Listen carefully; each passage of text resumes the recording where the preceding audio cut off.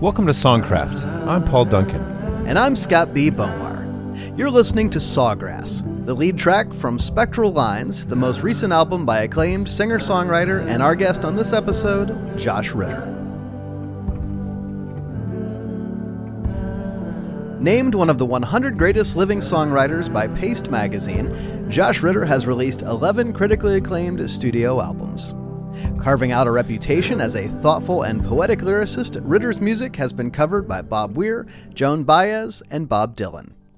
Attracting attention for breakout songs such as Getting Ready to Get Down, Kathleen, and Miles Away, Ritter is no stranger to critics' best albums of the year lists. His 2019 album, Fever Breaks, was produced by Jason Isbell and backed by Isbell's band, The 400 Unit.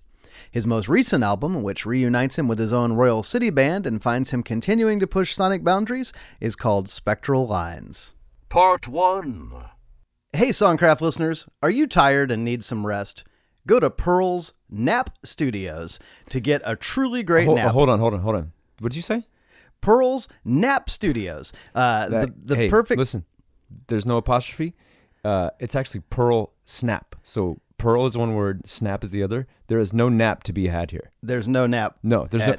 Listen, I'll tell you though, if you go to Pearl Snap Studios and get them to do the work for you on making a demo, you actually can rest easy. You can sit back and let them do the work. So there may be a nap involved, but they are not going to provide the nap or a bed or any kind of bedding. No dark room. No. Okay. All right. Well, okay. So if you are a songwriter and you need a professional demo or even a full-on record made, send it to Justin and his team at Pearl Snap Studios. Yep. And you stay home and take a nap. Let them create a demo that is award-winning worthy that you will be proud to play for anyone. Pearl, it's time to rest. It's time for your nap. Let Pearl's Nap Studios do the rest.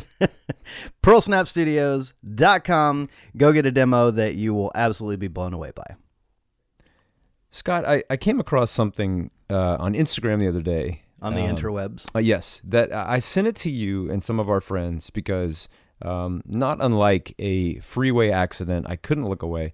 I'm going to read you the caption first to this post. The U.S. State Department has announced the Global Music Diplomacy Initiative, which intends to use music to promote peace and democracy around the world.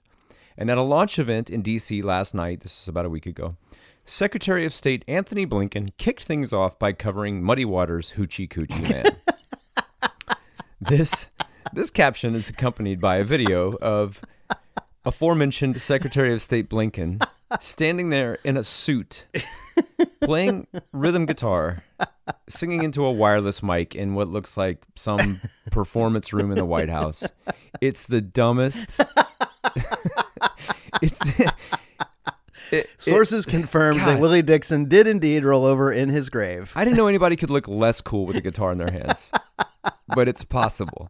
And when I sent it to you guys, I said, look, the Secretary of Strat. Did he have on sunglasses? No. Oh, that's good. Yeah, sunglasses and a fedora was the only thing that would have made it work. It's funny when people think they're dressing bluesy when they put on sunglasses and a fedora. It's like you're dressing like the Blues Brothers. That's different. You're not dressing like a legit blues man. You're dressing like Dan Aykroyd and John Belushi.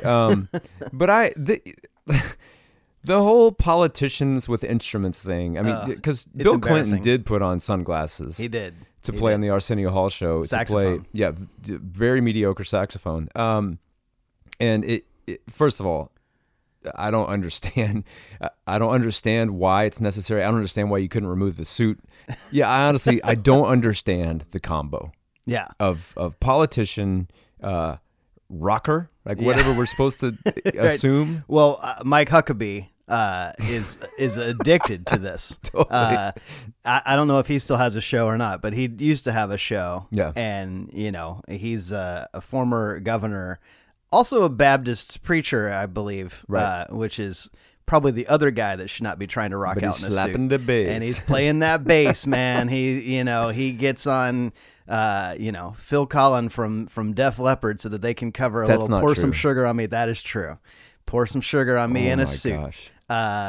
And something just about that bass strapped on, and they all get a dumb face. Like, hey, I bet you guys think I look pretty cool.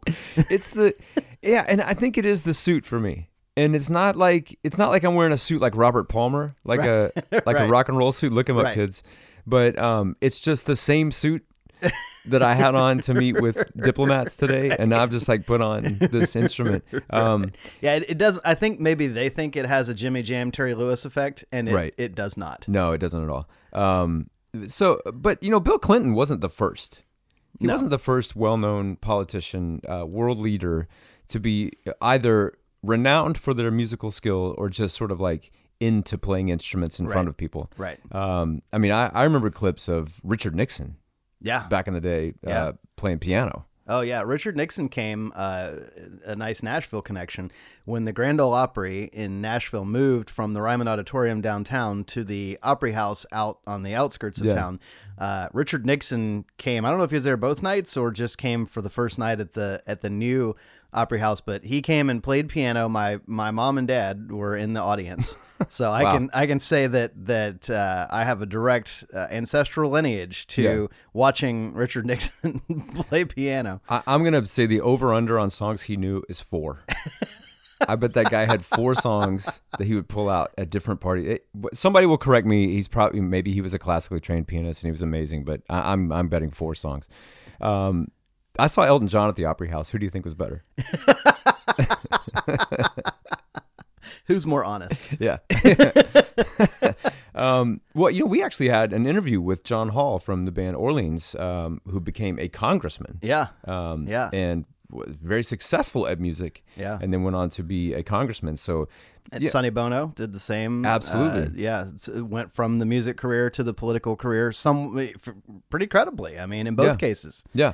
I would say John Quincy Adams was maybe less known for his flute skills than some of these guys, but apparently Sarah Palin played flute in the 1984 Miss Alaska pageant. Wow! And there is video out there of it, and I've got to tell you, when it comes to playing flute, Sarah Palin is not good. Not a good flautist. But that was her. She did that in the pageant. Wow. So, go on YouTube and check that one out. Am I correct that Orrin Hatch was a songwriter? Yeah, like legit. Who was a senator, I think from Utah. Wow. I believe that's right. But he had like a Brooks and Dunn cut.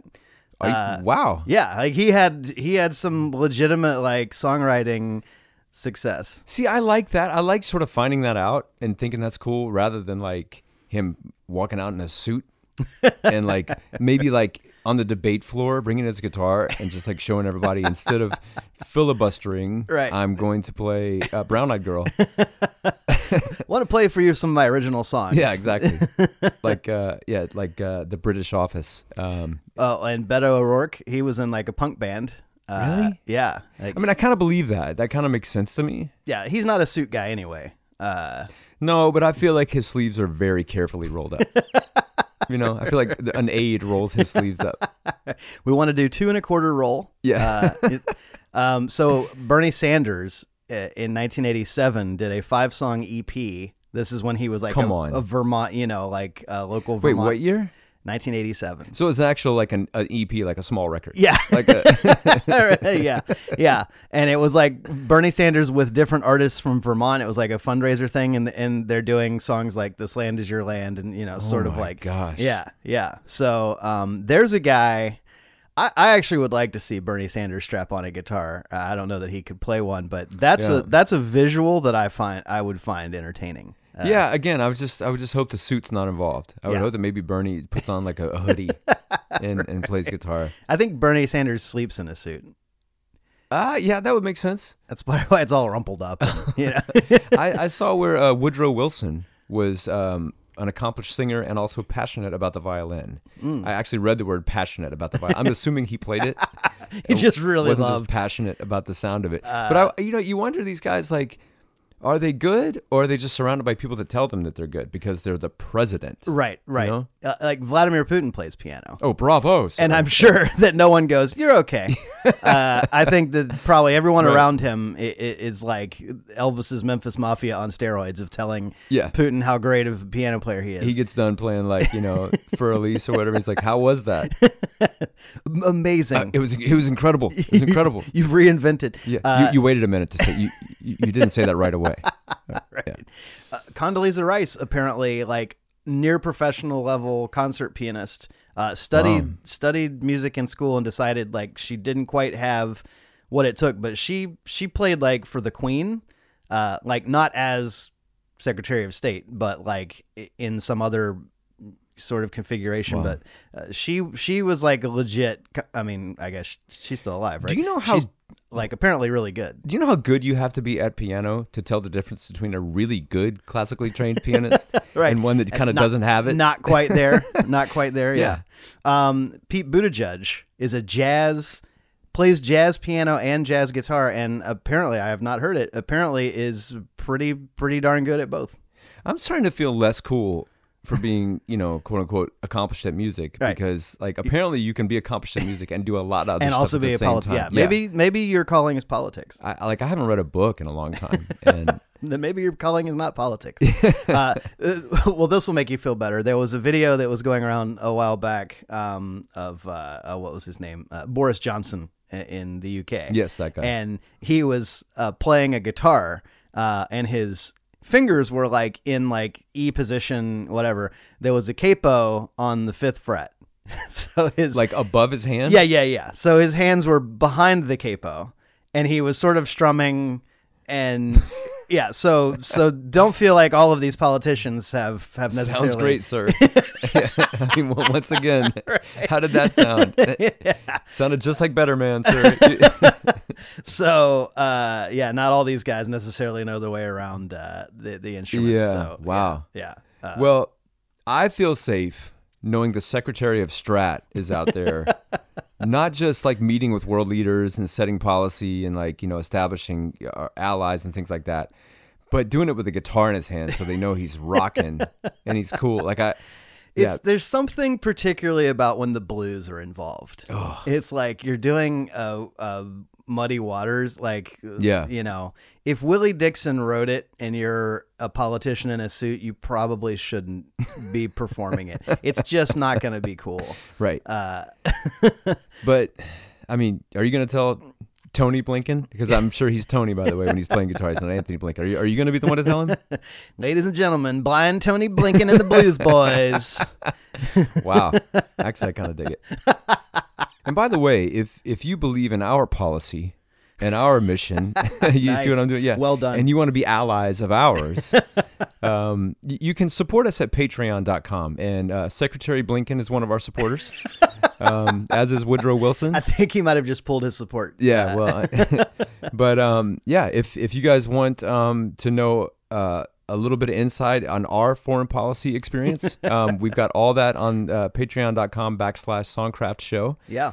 You can go on there and you can see where you can donate just a small amount of money to us each month to help us keep the lights on and keep things going here at Songcraft. And in exchange, you get some perks, one of which is pretty cool that we've added recently, which is that if you are a supporter at the $5 a month level, you have the opportunity to submit a question for an upcoming interview. So what we've been doing is posting, hey, we're going to be talking to this person coming up, or that person, you have a question. And then if we choose your question, then we actually use your name when we ask it during the show. So the first time you would have heard this was on our last episode with Paul Stanley of KISS. We got to incorporate an audience question. And that happens again today with Jenny, who is one of our faithful supporters of Patreon since the very beginning, located in Nashville, friend of the pod, who is also a massive Josh Ritter fan. So she was happy to get a chance to submit a question, which Josh answered. And I'll tell you, I think when we throw a listener question at the guest, they really like appreciate that, because I Yeah. know like this is from a fan, and you know, I want to like rise to the challenge and give a good answer. So anyway, that's just one of the perks you can get. You can also get some behind the scenes info about what happened getting ready for the interview and that kind of thing, which is actually could be pretty entertaining, because we have some interesting hijinks that go on around here. So check that out, patreon.com/songcraftshow. See what it's all about. See if you want to get involved in helping to support what we do here at Songcraft. And I say we, but this was an episode, Paul, where I was flying solo. Yeah. Because you are, I think, you've got Riz, as the young people say. So much and Riz. You're out there doing it. Yeah. You are just, you're a busy man. You got stuff going on, and you can't be here every single time. Yeah. Also, Josh Ritter and I have some history. Yeah. We had an uncomfortable situation a while back. Yeah.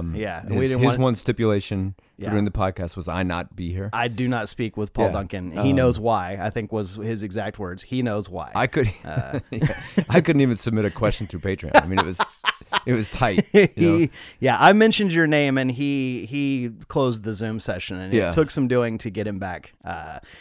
No, Paul and Josh Ritter are totally fine. We're fine. Josh Ritter doesn't know Paul exists. True. But it was a fun interview. It's never as fun, flying solo. But nevertheless, Josh was a great guest. We had a great conversation. He's got some real kind of nuts and bolts thoughts on songwriting that are a little bit different than what you hear all the time necessarily. And I think you guys are going to dig it. And you know what, Paul? I think you're going to dig it. Well, I'm going to listen to it. Yeah. I'm going to let you know what I think. Yeah. And if I don't dig it, then I'm withdrawing my Patreon support. Part 2. Josh, welcome to Songcraft. Thank you so much for having me. This is awesome. Yeah, it's great to speak with you.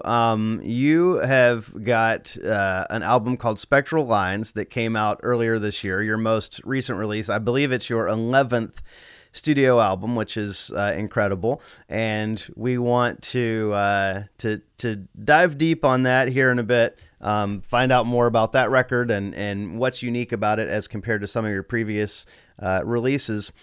But before we do, I always love to just get a sense from our guests about where they grew up and what kind of music they were absorbing from, the earliest ages that kind of made an impact or made you open your ears and go, this is something that I feel drawn to in a different way than maybe some of the other, entertainment or influences that are coming at me. Sure. Yeah. Well, I got started. I mean, I grew up in just north of a little town called Moscow, Idaho, which is in the panhandle of the state, and I guess about 15 miles out of town. And it was on the edge of what we call Moscow Mountain, which is a little small range of kind of granite mountains that are sort of they kind of start to form into the range that runs up the eastern side of the state and separates us from Montana. It's mostly wheat farming and lentil farming. There is a lot of timber, and it's mostly gravel roads, and there's I'd say one of the most abiding sense memories I have of that place is a kind of long vista and a huge vista, but with a haze of either harvest dust or the pollen or even the gravel dust from the roads, and that's where I grew up. Like my parents moved to Idaho in the early 70s to work at the universities in the area, University of Idaho and Washington State University. My dad was trained as a veterinarian and was much really into research, and my mom as well. Their abiding passion was scientific research, and that was so I grew up with that as a kind of a foundational structure, was this love of science, love of finding things out. and almost I would say not almost, but certainly a incredibly personally ambitious search for knowledge and answers, that went beyond the job. They were just very curious people. Alongside that, I think the other thing that one of the big things that shaped me was, growing up in a small place, and being able to walk out my door and over the mountain and just be gone into the woods for a day, just wandering out there. I loved being alone, and I never had a fear of the woods. And I always felt that I could find my way back. And that was something so special to me. And then finally, I was raised it was a very religious household, despite the fact that my parents were, believed in this, the very rational human approach to like getting knowledge and science that we've had for the last 300, 400 years. Like there was also a belief that they had that the reality was a larger place than we imagined, and that it was important to have a relationship with that reality. So it was church every Sunday, and Sunday school, and all sorts of stuff like that, and was that youth group. And was church music kind of the first music that you were really exposed to, or were they also listening to stuff? And yeah, church music, and especially the hymns.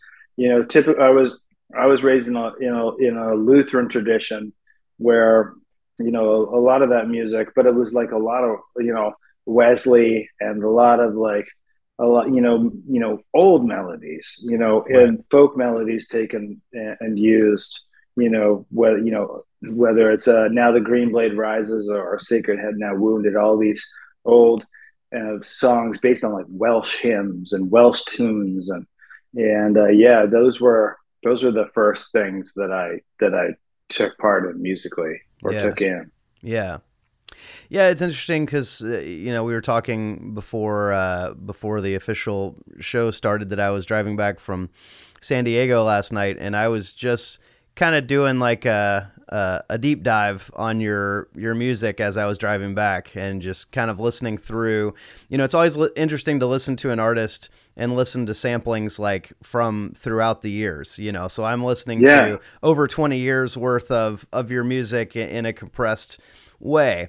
And one of the things that definitely leapt out to me as I kind of listened to all of it as a body, there is a lot of biblical references, a lot of theological references. What kind of long-lasting impact did that have on you in terms of just informing your approach to lyric writing? Because it does crop up, like I'd say fairly often. I know that I noticed that like early on in my songwriting that was coming out, and I kind of made a conscious decision about it, which was that these are the words I'm hearing. This is like what it is appearing in my mind, and if I attempt to change that, then I'm really messing with something that is it would be unfortunate to mess with it. I had to like kind of realize that there's all kinds of music in the world and all kinds of songs, and like every one of them deals with an aspect of human existence that is important enough that we put it in a song, and the things that I am trying to articulate oftentimes are like large ideas that I can't get on paper myself. I can't go into the details in a song, but what I can do is use these stories and these touchstones as entry points for further contemplation by the listener, because oftentimes like all I'm doing is imparting my own sense of what the experience is. And then I have to really like visualize that what I'm doing is giving giving a sense that there are larger stories going on behind the lyrics, in the same way that like you look at one of those like Renaissance pictures of a saint, and there's the picture and it's very physical, but inside that picture are numerous symbols and codes that if you know a little bit about the person, if you know about this history, then you can follow each one of those symbols down a rabbit hole into a new story, about. And I think that that's like fantastically useful, but I also believe that I really respond to like archetypes, That's something that I really seem to like latch hold of, and the archetypes make writing a thing that feels like you can look at topics from a 30,000 foot view because the archetypes loom so large, and like really putting in personal small details can help to reframe that in a smaller situation. Yeah. But like, I like those archetypes. Right. Yeah. I wonder, too, like some of the references in some of your lyrics to, like language from hymns or language from the Bible. It strikes me that probably our culture is not as biblically literate as maybe it once was. And I would also broaden that out to say that probably our culture is not as literate as it once was. And when you're drawing, because you also have a lot of literary and historical references in addition to theological references. So as you say, you like archetypes, you like to draw from these concepts. Over the course of your career as a songwriter, have you found it more challenging to find those archetypes and symbols that connect in a universal way as people become maybe less familiar with cultural literacy? That's an interesting thing. I think that in that sense, I would say that I don't know that my upbringing, I'm not going to speak for it as being typical in a religious sense. But I do know that like many people, and many people that I know personally, and many people, when you were raised in and you were given over to Sunday school and sermons every week, and translations of the Bible that are far different than are also widely different from each other. What you end up coming away with is an idea that like, and I certainly had this from a young age, like when somebody talked about Moses and the burning bush, that was a real thing to me. That was a real thing. And it was a miracle. And I have a big imagination, and I was a little kid, and those things weren't presented as being stories, or human created stories. And, my feeling on whether all that stuff is real is it's not mine to judge. I see the effects of organized religion everywhere around me, but it doesn't have an effect on whether the stories that are so fantastical and wondrous and awe-inspiring that we relate down to each other over thousands of years.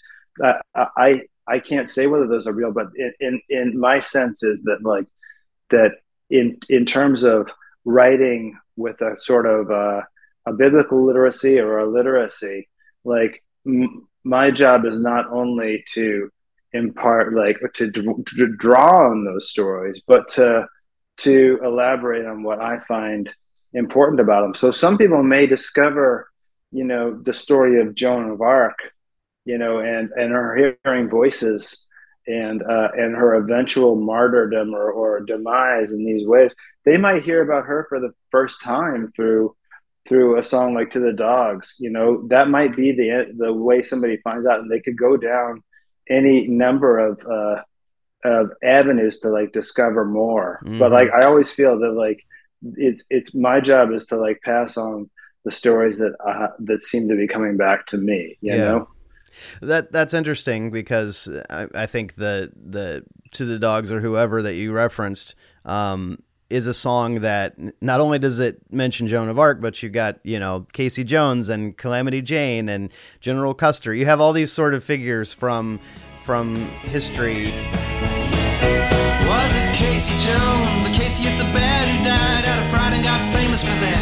Killed by a swerve, laid low by the curve. Do you ever think they ever thought they got what they deserved? Oh, pity the bullet and pity the man who both found a place in the same sad plan. They both look like the barrel going over the falls, crying all the way down. I never asked to be involved. I thought I heard somebody calling in the dark. I thought I heard somebody call.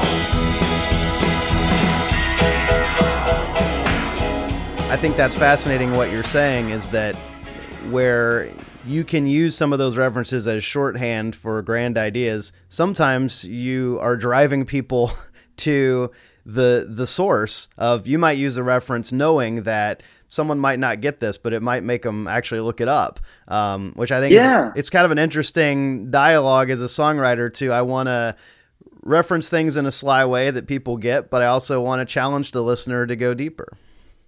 I think it's really fun for me because, you know, like I really like I find that one of the most rewarding things about like writing songs that I've come to terms with and love is that like I'm supposed to follow my obsessions, you know? I'm supposed to, if that stuff is calling to me, whatever it should be, like my job really as a writer is to follow those things and immerse myself in them and bring them back in some form, you know?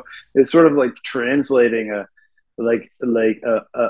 large idea into some form of like some you're making it physical in the world, you know. You're trying to, and I think that it, rather than letting it be all squishy in the head, you know, like trying to like pin something down, you know, like when like in the museum and you go see the butterflies in the weirdest natural history museum, and there are like those shelves and shelves of these beautiful like butterflies that are so beautiful but have also been pinned down. You know the idea can never be fully pinned down, but the idea that you're expressing is that there is such things, and here is a start. Here's a start. That's fascinating.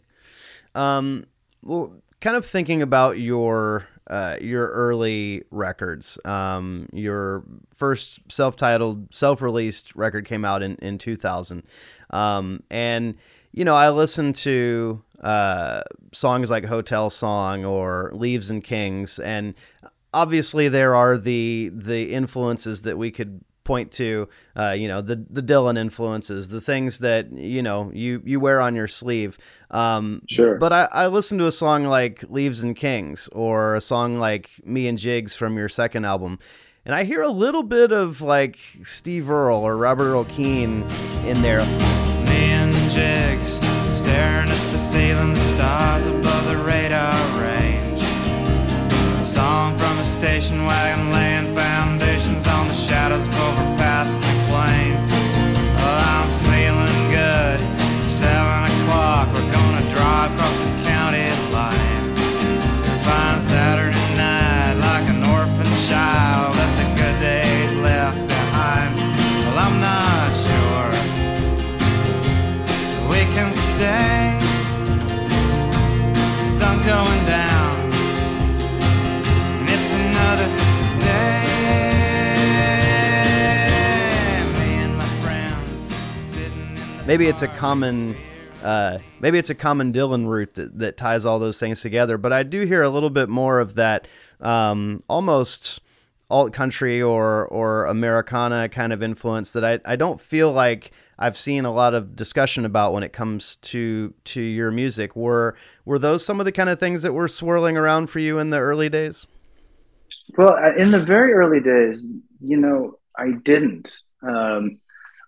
I put Townes Van Zandt, I referenced him in Me and Jigs because I had just discovered him. And so that was like, 2001 or so, and like I'd been playing guitar for about and writing songs for like 5 years before that, and but what I did have, and what I did, I do think that draws those things together is there's the democracy of the guitar, and I was raised obviously in a place where country music was out there. It was top 40. I didn't know, there maybe wasn't, or in the same way, this kind of other group of people making this so-called like Americana music, but I had a pretty good idea, I think, from my experience with hearing Dylan, realizing that I understood something special about what he was doing that talked to me, and found that there was a way with guitar, and another one would be Mississippi John Hurt, who was another huge influence early on, and those were like situations where they gave me the form. The form was there in like Girl from the North Country to like write 10,000 songs, Yeah. and the delivery of Mississippi John Hurt to deliver things wryly and with pathos, but also funny, and like, and that great finger picking guitar. It was there, even though it was just a teaspoon of what I was going to discover, even 2 years later. Yeah. It's interesting you mention Girl from the North Country, which Dylan and Johnny Cash did the famous duet on, and that song is a mess. I mean, in a way, you have like the recording of it is a mess, because you have two guys that are like such stylists. It's hard to kind of cram them together, but there's also something very appealing and endearing about the mess that it is. And I think that one of the things about, music that sometimes is, can draw you is its imperfections, and I listen to a song like Come and Find Me, from your second album. I can hear different places where you breathe. I can hear your fingers, on the fretboard. From the hills and up behind my town, it's naked from the horizon down. The curvature is pressed against the rays. And we walked up into fields alone. The silence fell just like a stone that got lost in the wild blue and the gravel gray. Come and find me now. Come and find me now. So many times now, it's like we try to get all that stuff out. We try to make it sound perfect. And it reminds me of like when that first Norah Jones record came out, and like I could hear the piano bench creak on some of the songs. And you go, oh, it's a reminder that these are humans, that are making this. And I think that especially in the early 2000s, when you were kind of coming out and putting out some of your early records. I don't know that there's a question here, but I think I just sort of applaud the like leaving the human element, in those records where it's like, no, it doesn't sound perfect. It sounds like an actual person and real people playing music, and that's what's great about it.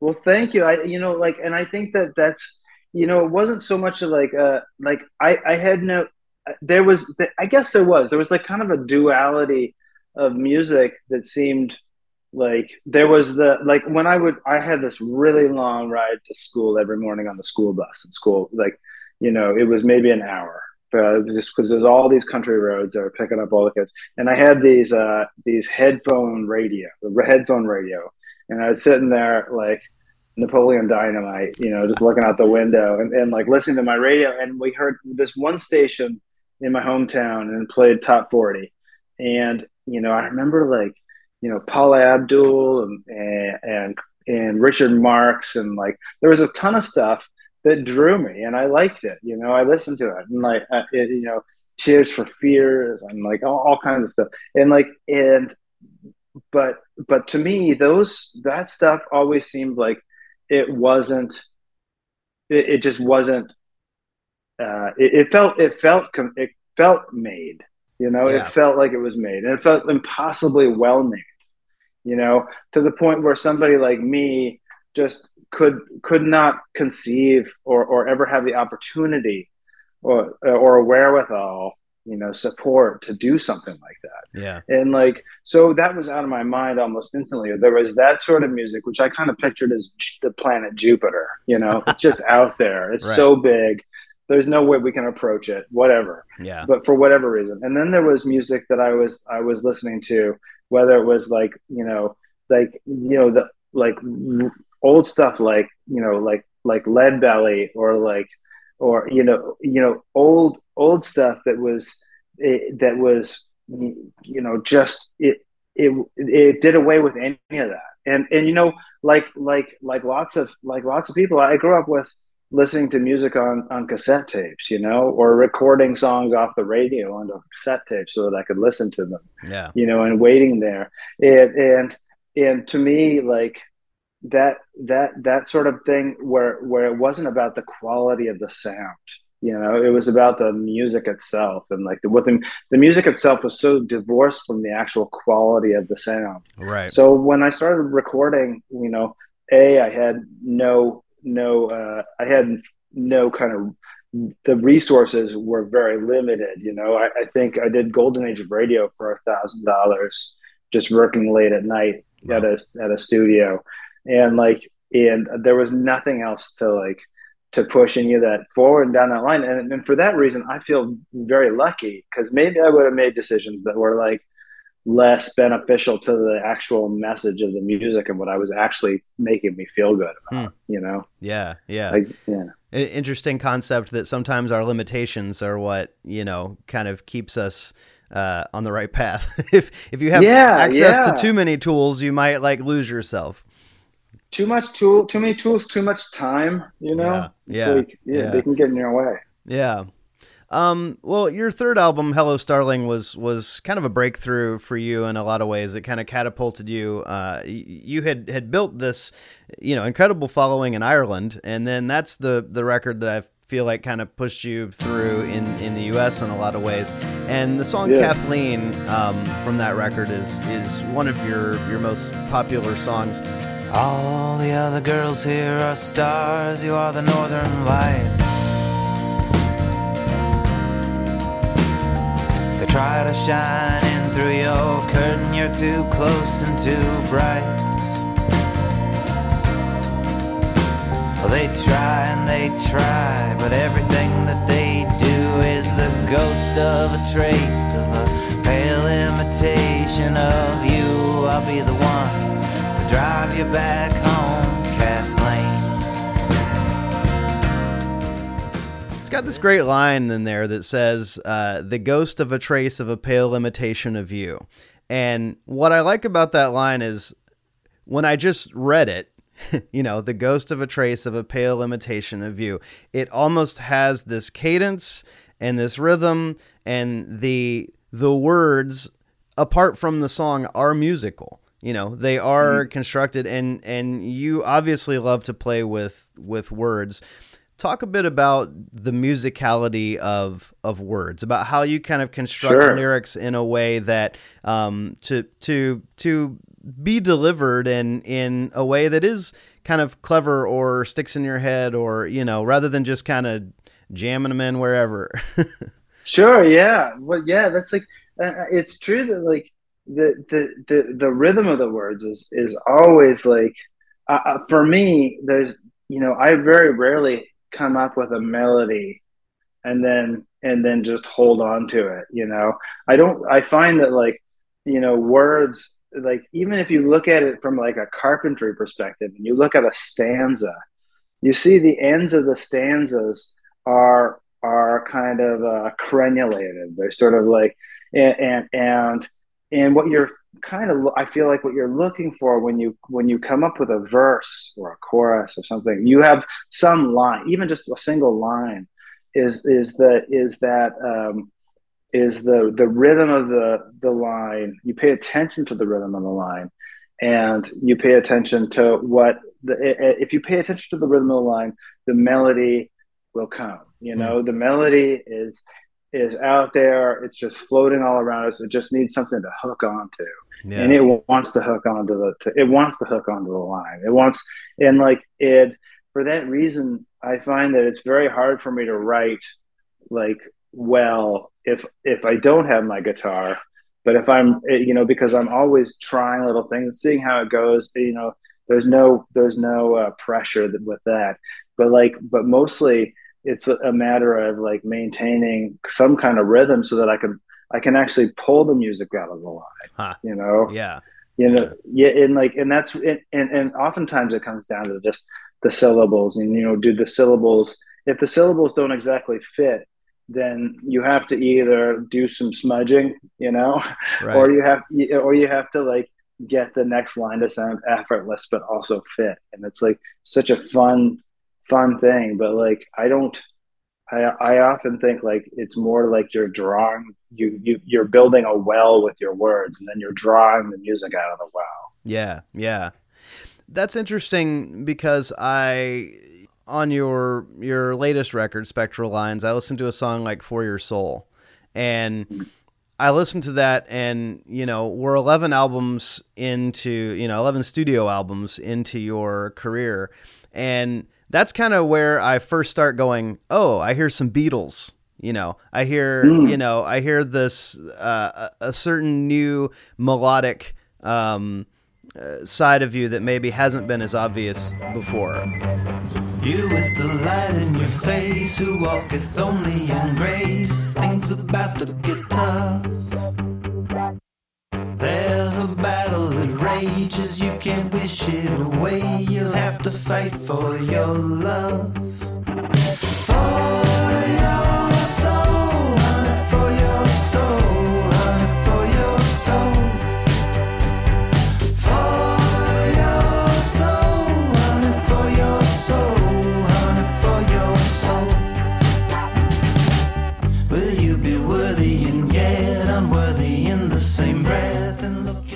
I mean, the whole album to me, I hear like some Beatles approach. I hear some Wilco like approach. I hear some stuff that, if you go and you listen to the very first album, your first album is kind of like, it's all about the lyrics, and then as things kind of progress, it's more about this marriage of lyrics and melody. And I think your comment just then about finding the sort of the melody within the lyrics, and maybe this is a weird question, but is it the kind of thing where over the course of your career, it's like focusing on the words and the craft of the words has actually made you more melodic? Yeah, absolutely. And not just in like, but it's made me realize like, even in my prose, which I love to write, I know I don't feel the pressure to rhyme, but there is the pressure to find the melody in every line, but every line is not about what you're saying every single time. It's about how the pauses and the beats, follow each other and follow line to line, so that, even in a song where you can have a song that does something very simple numerous times, as long as you're not doing it too long, and like, or deliver the line in a way that is so consistent over the song that it becomes a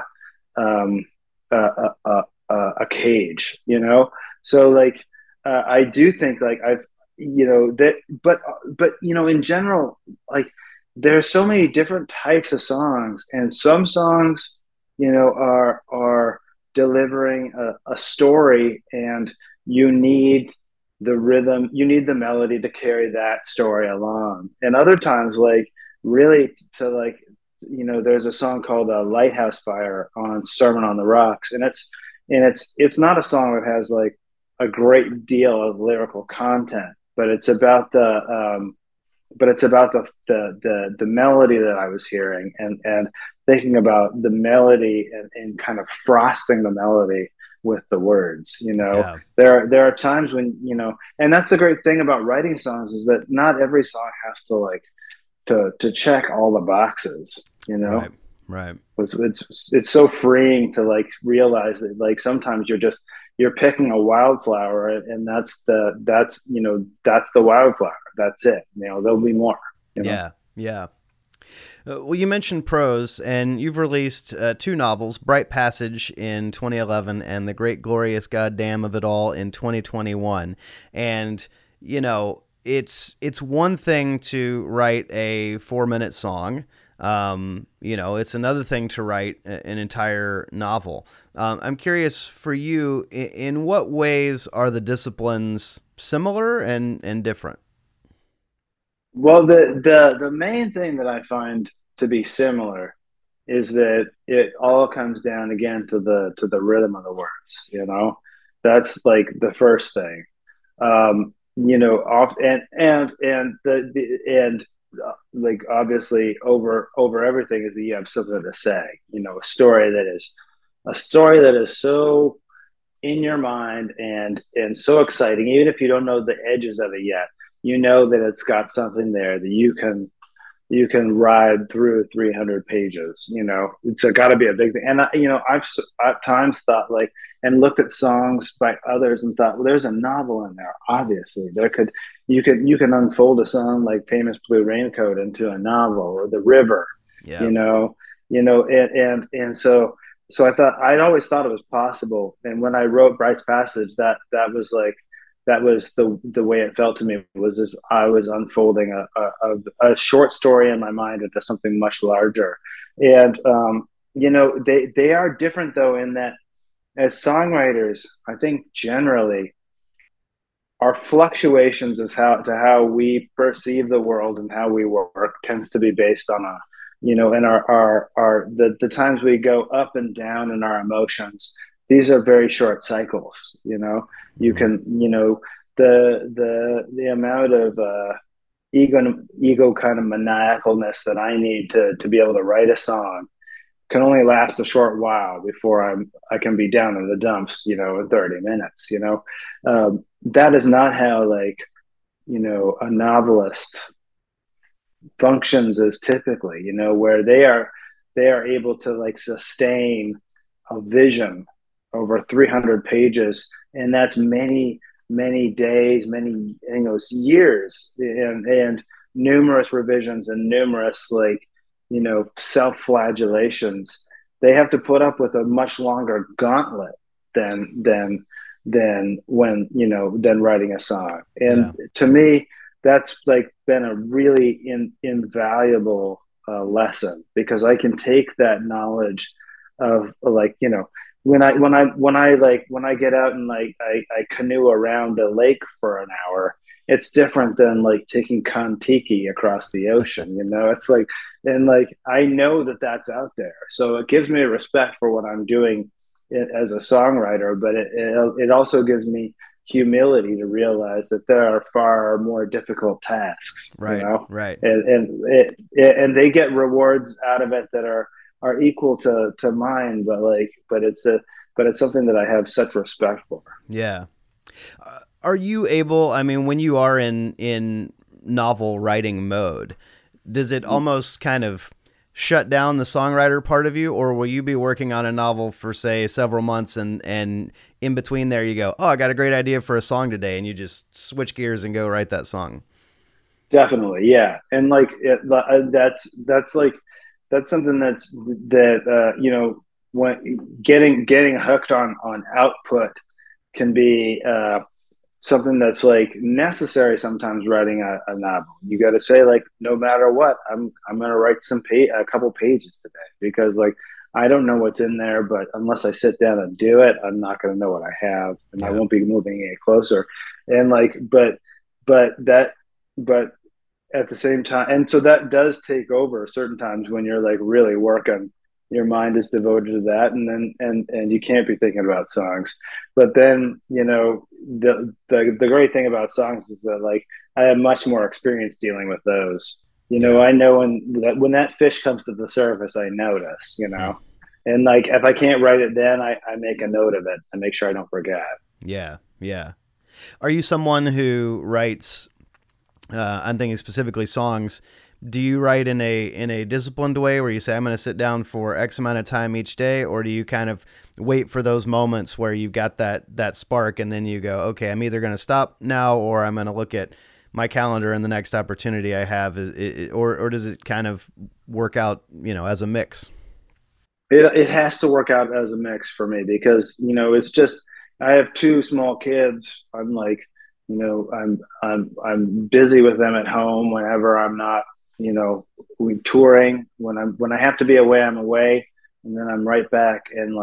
This is a time in their lives and in my life when I know, that is the first thing. And like I think that initially, when I thought about having a family, I was really worried about it, kind of obliterating my artistic life. I didn't know. I had a lot of fears about it, but what I've realized over time is that on a very basic level, like, all emotions to the side, the time constraints placed on you and the time and the schedules placed on you by the needs of a family and a kid and small kids is like really good for me. I do not need, I'm a ruminative person. I don't need more time to think, I need that. But at the same time, those sorts of needs are very flexible. They need to happen at weird times. And if in the same way as like not having to sit down at a desk to write, I don't need to like have scheduled time. I can't give that part of my artistic life that much power. It's too, because it's otherwise like I otherwise I'm becoming a greenhouse or an instrument that needs like very specific care for very specific needs, and those are not needs that like I can deal with at this point. Right. So for that reason, like it's great, like when I get up in the morning and get the kids off and we're settling down to do our work, me and Haley, and like I can turn to what I feel like drawn to. Mm-hmm. And that's really good. It's a release for me, and I'm just happy to have it. That's an interesting concept, I think, to me, of almost needing other things to focus on, because I feel like I hear a lot of artistic people sort of, or creative people like feeling like they need more time. Like I need more time to work and to focus on my art. It sounds like you're almost like my art is healthier if I'm pulled away from it sometimes. It is. And like, like lots of people, like, I'm definitely thinking all the time about songs and all those things, but in a very different, in a way that's not always in the front of my mind. Yeah. I live my life in art, but I do know that like that there are times when like where I grew up, the fields have to lie fallow sometimes, and well, oftentimes what the farmers in my area do is they plant wheat, and the wheat planting goes, and as that happens, it deprives the soil of nitrogen. So what they've done is taken lentils and garbanzo beans, like chickpeas, and planted them in that soil the next time. And those kind of rhizomes, like they give nitrogen back to the soil, and it's a nice thing, but it implies that there has to be a time when you give that part of your brain a rest, and if it doesn't rest on its own, then some other form of art is useful. And for me, that's been prose or painting, which really shuts everything down. Yeah, and is good for me. Yeah. Given that you've done 11 albums, not even counting the live albums, but 11 studio albums, over these last 20 plus years, are you someone who has just like barrels and barrels of songs to draw from, or do you kind of like get everything out, for one album, and then you're kind of starting from an empty space and you're writing the entire next album? Or are you someone who can kind of go, hey, I'm doing an album and I've got this song I wrote 14 years ago that I think is a pretty cool song, and I'm going to dust that one off? Absolutely. That's like, I writing for a project is fun, it's fun, but but it's not. I'm not worried about writing for the project and not getting something. What I really am concerned about is like making sure that whatever songs come in through my head are like treated with are given a place, you know, and that takes, like, yeah, like you say, years sometimes for like the songs that are accumulating to find the home they need, you know. But there are times when, like if I was to go and say like what songs do I want to record, I would choose from like 40 things and like and I don't want to say goodbye to those other ones because I love them. I wrote them and I felt really inspired at the moment, and so I definitely think about them as having a bucket, and when that bucket comes around and it's that time, then I'm going to put those songs and I see how they're going to live together. Yeah. Yeah. Interesting. You mentioned the Sermon on the Rocks album a little while ago, and the first single from that record, Getting Ready to Get Down, is by far your most streamed song on Spotify. That's one of those tracks that has taken off, which is always kind of funny because to my ear, it's a little bit different from your typical, if somebody said, what's Josh Ritter's typical music, I wouldn't go, well, that's this song represents the typical sound, but that's the song that, has really, taken off. Mama got a look at you and got a little worried. Papa got a look at you and got a little worried. The pastor got a look and said, y'all better hurry. Send her off to a little Bible college in Missouri. And now you come back saying you know a little bit about every little thing they ever hoped you'd never figure out. Eve ate the apple because the apple was sweet. Kind of God would ever keep a girl from getting what she needs. And I'm getting ready to get down. Getting ready to get down. Getting ready to get down. Now people cross the street when you walk in their direction, talk between the teeth and throw in epithets, and the doctor thinks the devil must have got you by your senses. But to live the way you please doesn't sound like possession. It's 4 long years studying the Bible, infidels, Jezebel, Salomes and Delilahs, back off the bus in your own hometown. So you didn't like me then, you probably won't like me now. But I'm getting ready to get down. I'm getting ready to get down. Talk a little bit about that song and just the inspiration and the writing process for that one. Yeah, for a while before I wrote Getting Ready to Get Down, I was experimenting with songs and listening, like being drawn to songs that dealt with like small town kind of morals and like, Harper Valley PTA being the big one that I was like, but like, there's like aspects of that and all kinds of like, and all kinds of Johnny Cash stuff and Bobby Gentry and there were, all these like songs that I felt personally drawn to because I knew the characters they were talking about. I knew the lady that was like everybody thought was like messing around, or like, the preacher that got caught in like adultery was not something that was like a concept I had no experience with. There were things like that were very real, and seeing how a town reacts to that sort of thing is a beautiful way at looking at human nature in its just most basic ways, like a small community and how does it react to change and surprise. And so I thought about that, and then people like Shirley Jackson and her writing in some of the small towns, and Stephen King's writing. There was so much about it that I thought was coming into it that I was fascinated with. But then one day I was sitting on the porch, and that very first line came to me, which is "Mama got a look at you and got a little worried," it was just the idea of writing about a girl and the situation that she has to go through to just be herself, and, to take in the lessons of that are taught to us in our religions, but to know that there is something far more basic and something much larger than those simple social like conventions that we try and uphold so stringently.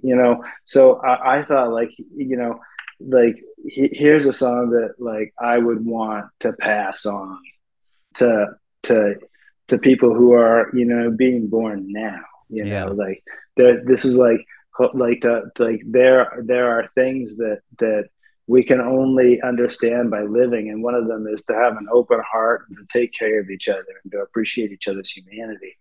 And then the song was just really fun because I got to let go of and I got to let loose all these ideas that I've had about, how a town would react and how this girl would react. And it was just really fun. And so it came out being it was just a lot of joy went into it, Yeah. and a lot of what I've been thinking. And it gave me a chance also to feel like in a way that could be played, in all kinds of situations. It's an upbeat song, but I was also I was able to feel good about delivering that message, which was very serious, in a way that was also kind of funny. Yeah. Yeah. I think one of my favorites of your songs is Thunderbolt's Goodnight, which is from the 2017 album Gathering.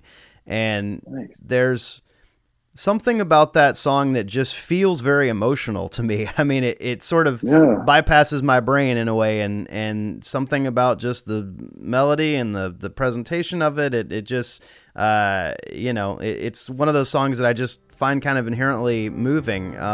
Thank you. All those others that I stayed with, their eyes are polished stone, and all my devils that I made deals with so I wouldn't have to sleep alone. And all my life before I met you, when I was trying hard in love, I thought the sun was going down, but the sun was coming down.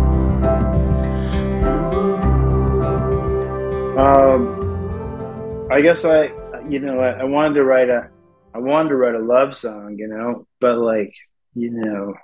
so much about love is so ineffable, so I wanted to write about how, and not a new love song, not a song about a new relationship, but a song about one that is long enough and deep enough that it's that you can appreciate the movement of time and how things will change and things may get better, things may get harder, but there is a connection between the two of you. And I really wanted to get that down. And the idea that sometimes we see the sun going down and or we see the sunrise and mistake for a sunset. That there's times when those things can be very hard to see the difference between the beginning of something or the end of something are often in that same instant. And that was so, but then at the end, I just didn't feel like I could express fully what I wanted to say. And I felt and the thought came to me that I could just be very honest about it, in a letter.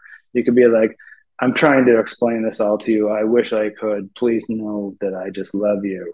And anything that I could say is far deeper than anything that is actually written down here. Huh. And that was, I like that. And I like that approach to writing sometimes where, I think, again, going back to Famous Blue Raincoat, where Leonard Cohen signs it at the end. He says, "Sincerely, L. Cohen." There's an idea that these ideas transcend just the written page. Yeah.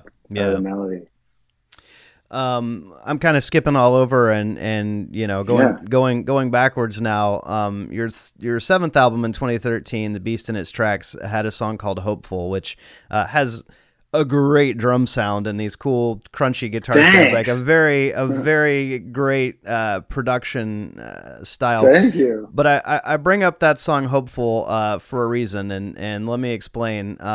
We've recently launched a new feature on this show where we post about upcoming interviews, and then our Patreon subscribers can submit questions for our guests, and then we'll Yeah. choose one. So this next question is actually a listener submitted question from our friend Jenny in Nashville, who says, Awesome. and I quote, "Josh Ritter is one of the greatest songwriters of our generation." So this is That's awesome. Thanks, Jenny. this is Jenny's question. She says, "I'm not just asking this because you have a song called Hopeful, but because of a thread of hopefulness that I see throughout your music. How would you define hope, and how has your perception of hope changed over the years?" Wow, that's beautiful. Thank you, Jenny. Man. Well, yeah, I, I, the thing that I believe about the entirety of someone's, this is how I feel about my own songs, is that somewhere along the line, I found a fire. I stuck the flame. I got the flame, and I'm carrying it with me. I need to start a new fire. I'm going to start it. I'm going to get that. I'm going to start a fire from that. And I'm going to carry this campfire with me, with me. And each new song, if it doesn't have a glow, that very specific, super personal feeling in my own body, that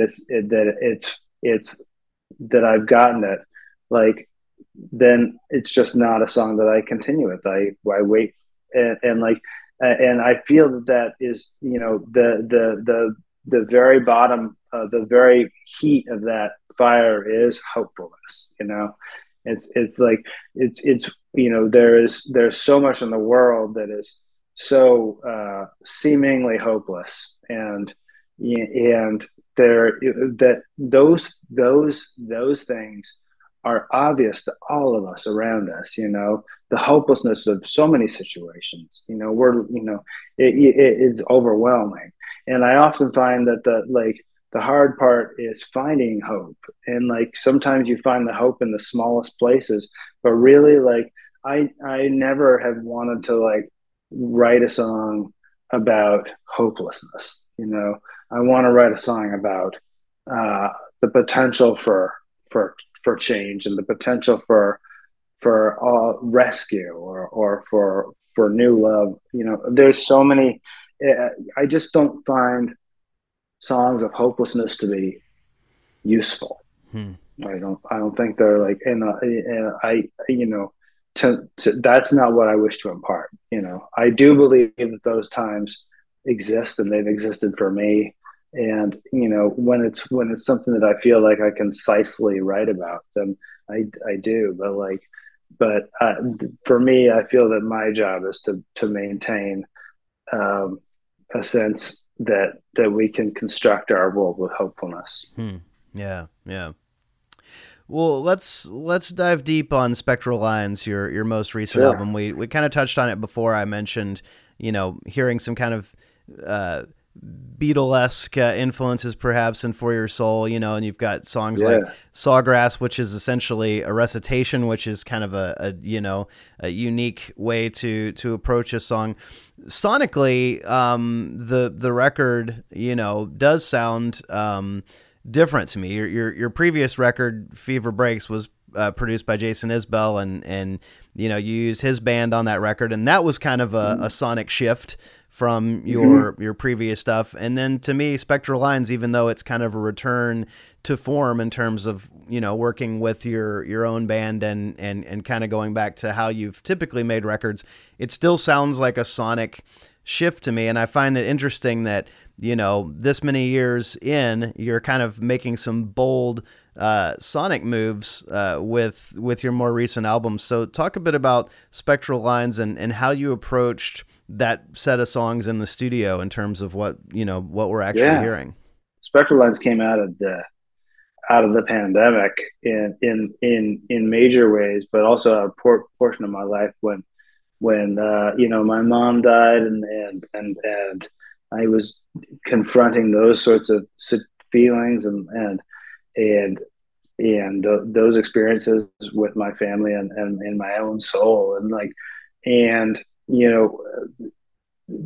when I first started, I think with For Your Soul was one of the early songs that I was working on. It was before we were wiping down groceries. We were like there. Not only was there no idea of playing live again for the foreseeable future ever. I mean, there was no idea that it could even be in a studio in a play. It was early in that time, and so those songs were not songs that were written with any idea that there was going to be a time for those to like find a place, but they were still coming. Still songs, and that's what I knew how to do.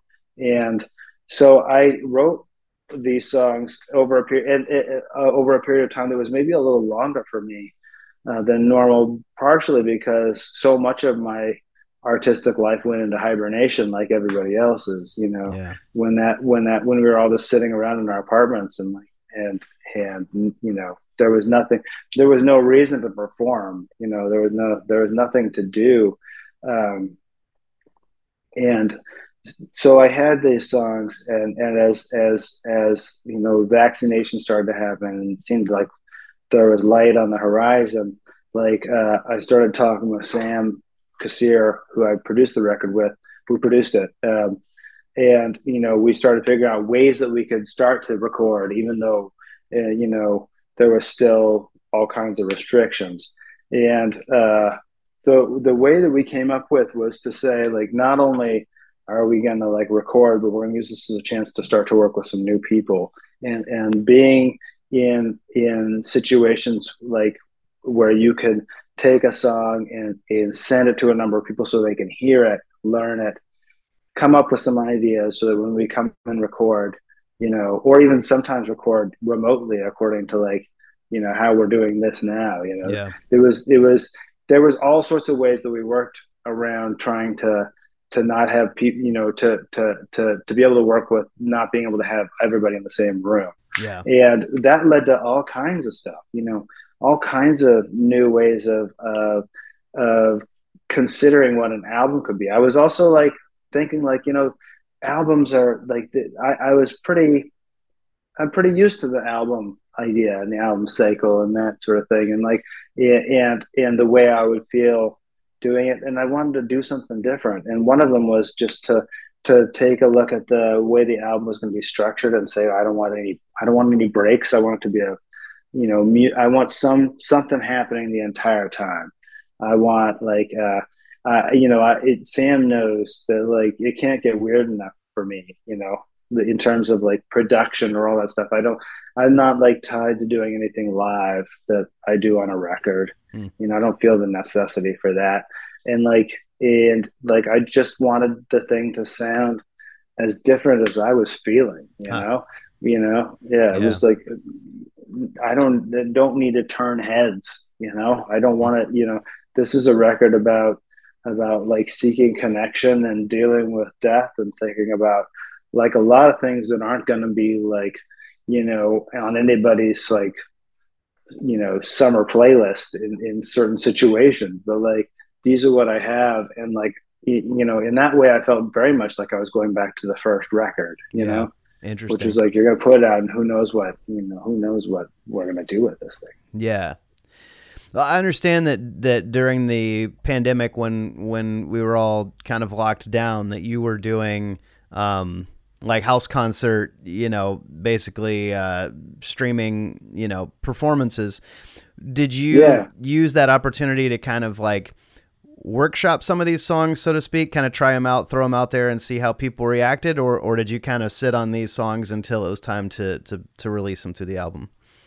I think in general, I was still kind of working on them. They were a little too new, but I think I probably did do a couple of them.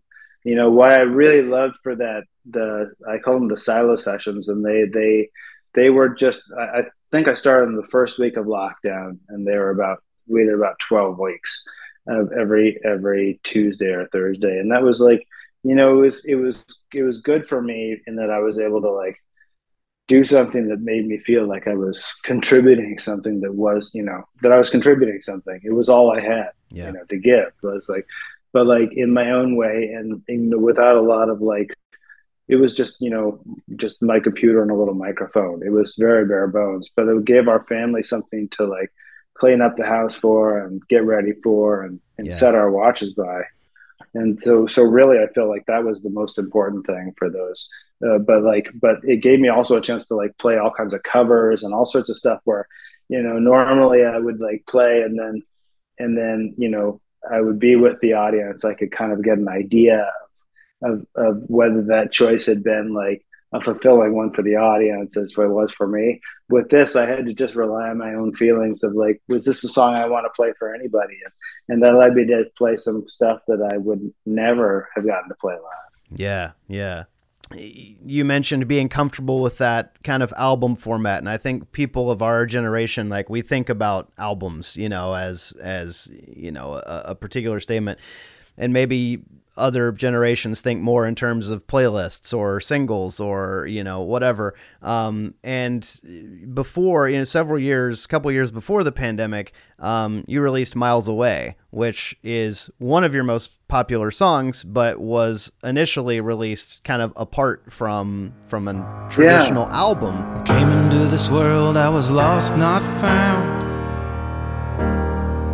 Did not hold me in its arms like it holds me now.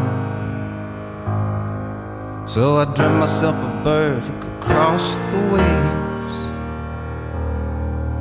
and I woke up just a man who was miles away. Miles away, miles away, miles away, miles away. Talk a bit about that experience of why you put out the one song and how that kind of took off and what that experience was like for you of just having it live on its own as a single song. Well, I guess the thing that I have I know in my heart is that like it has nothing to do with albums, nothing, songs, music.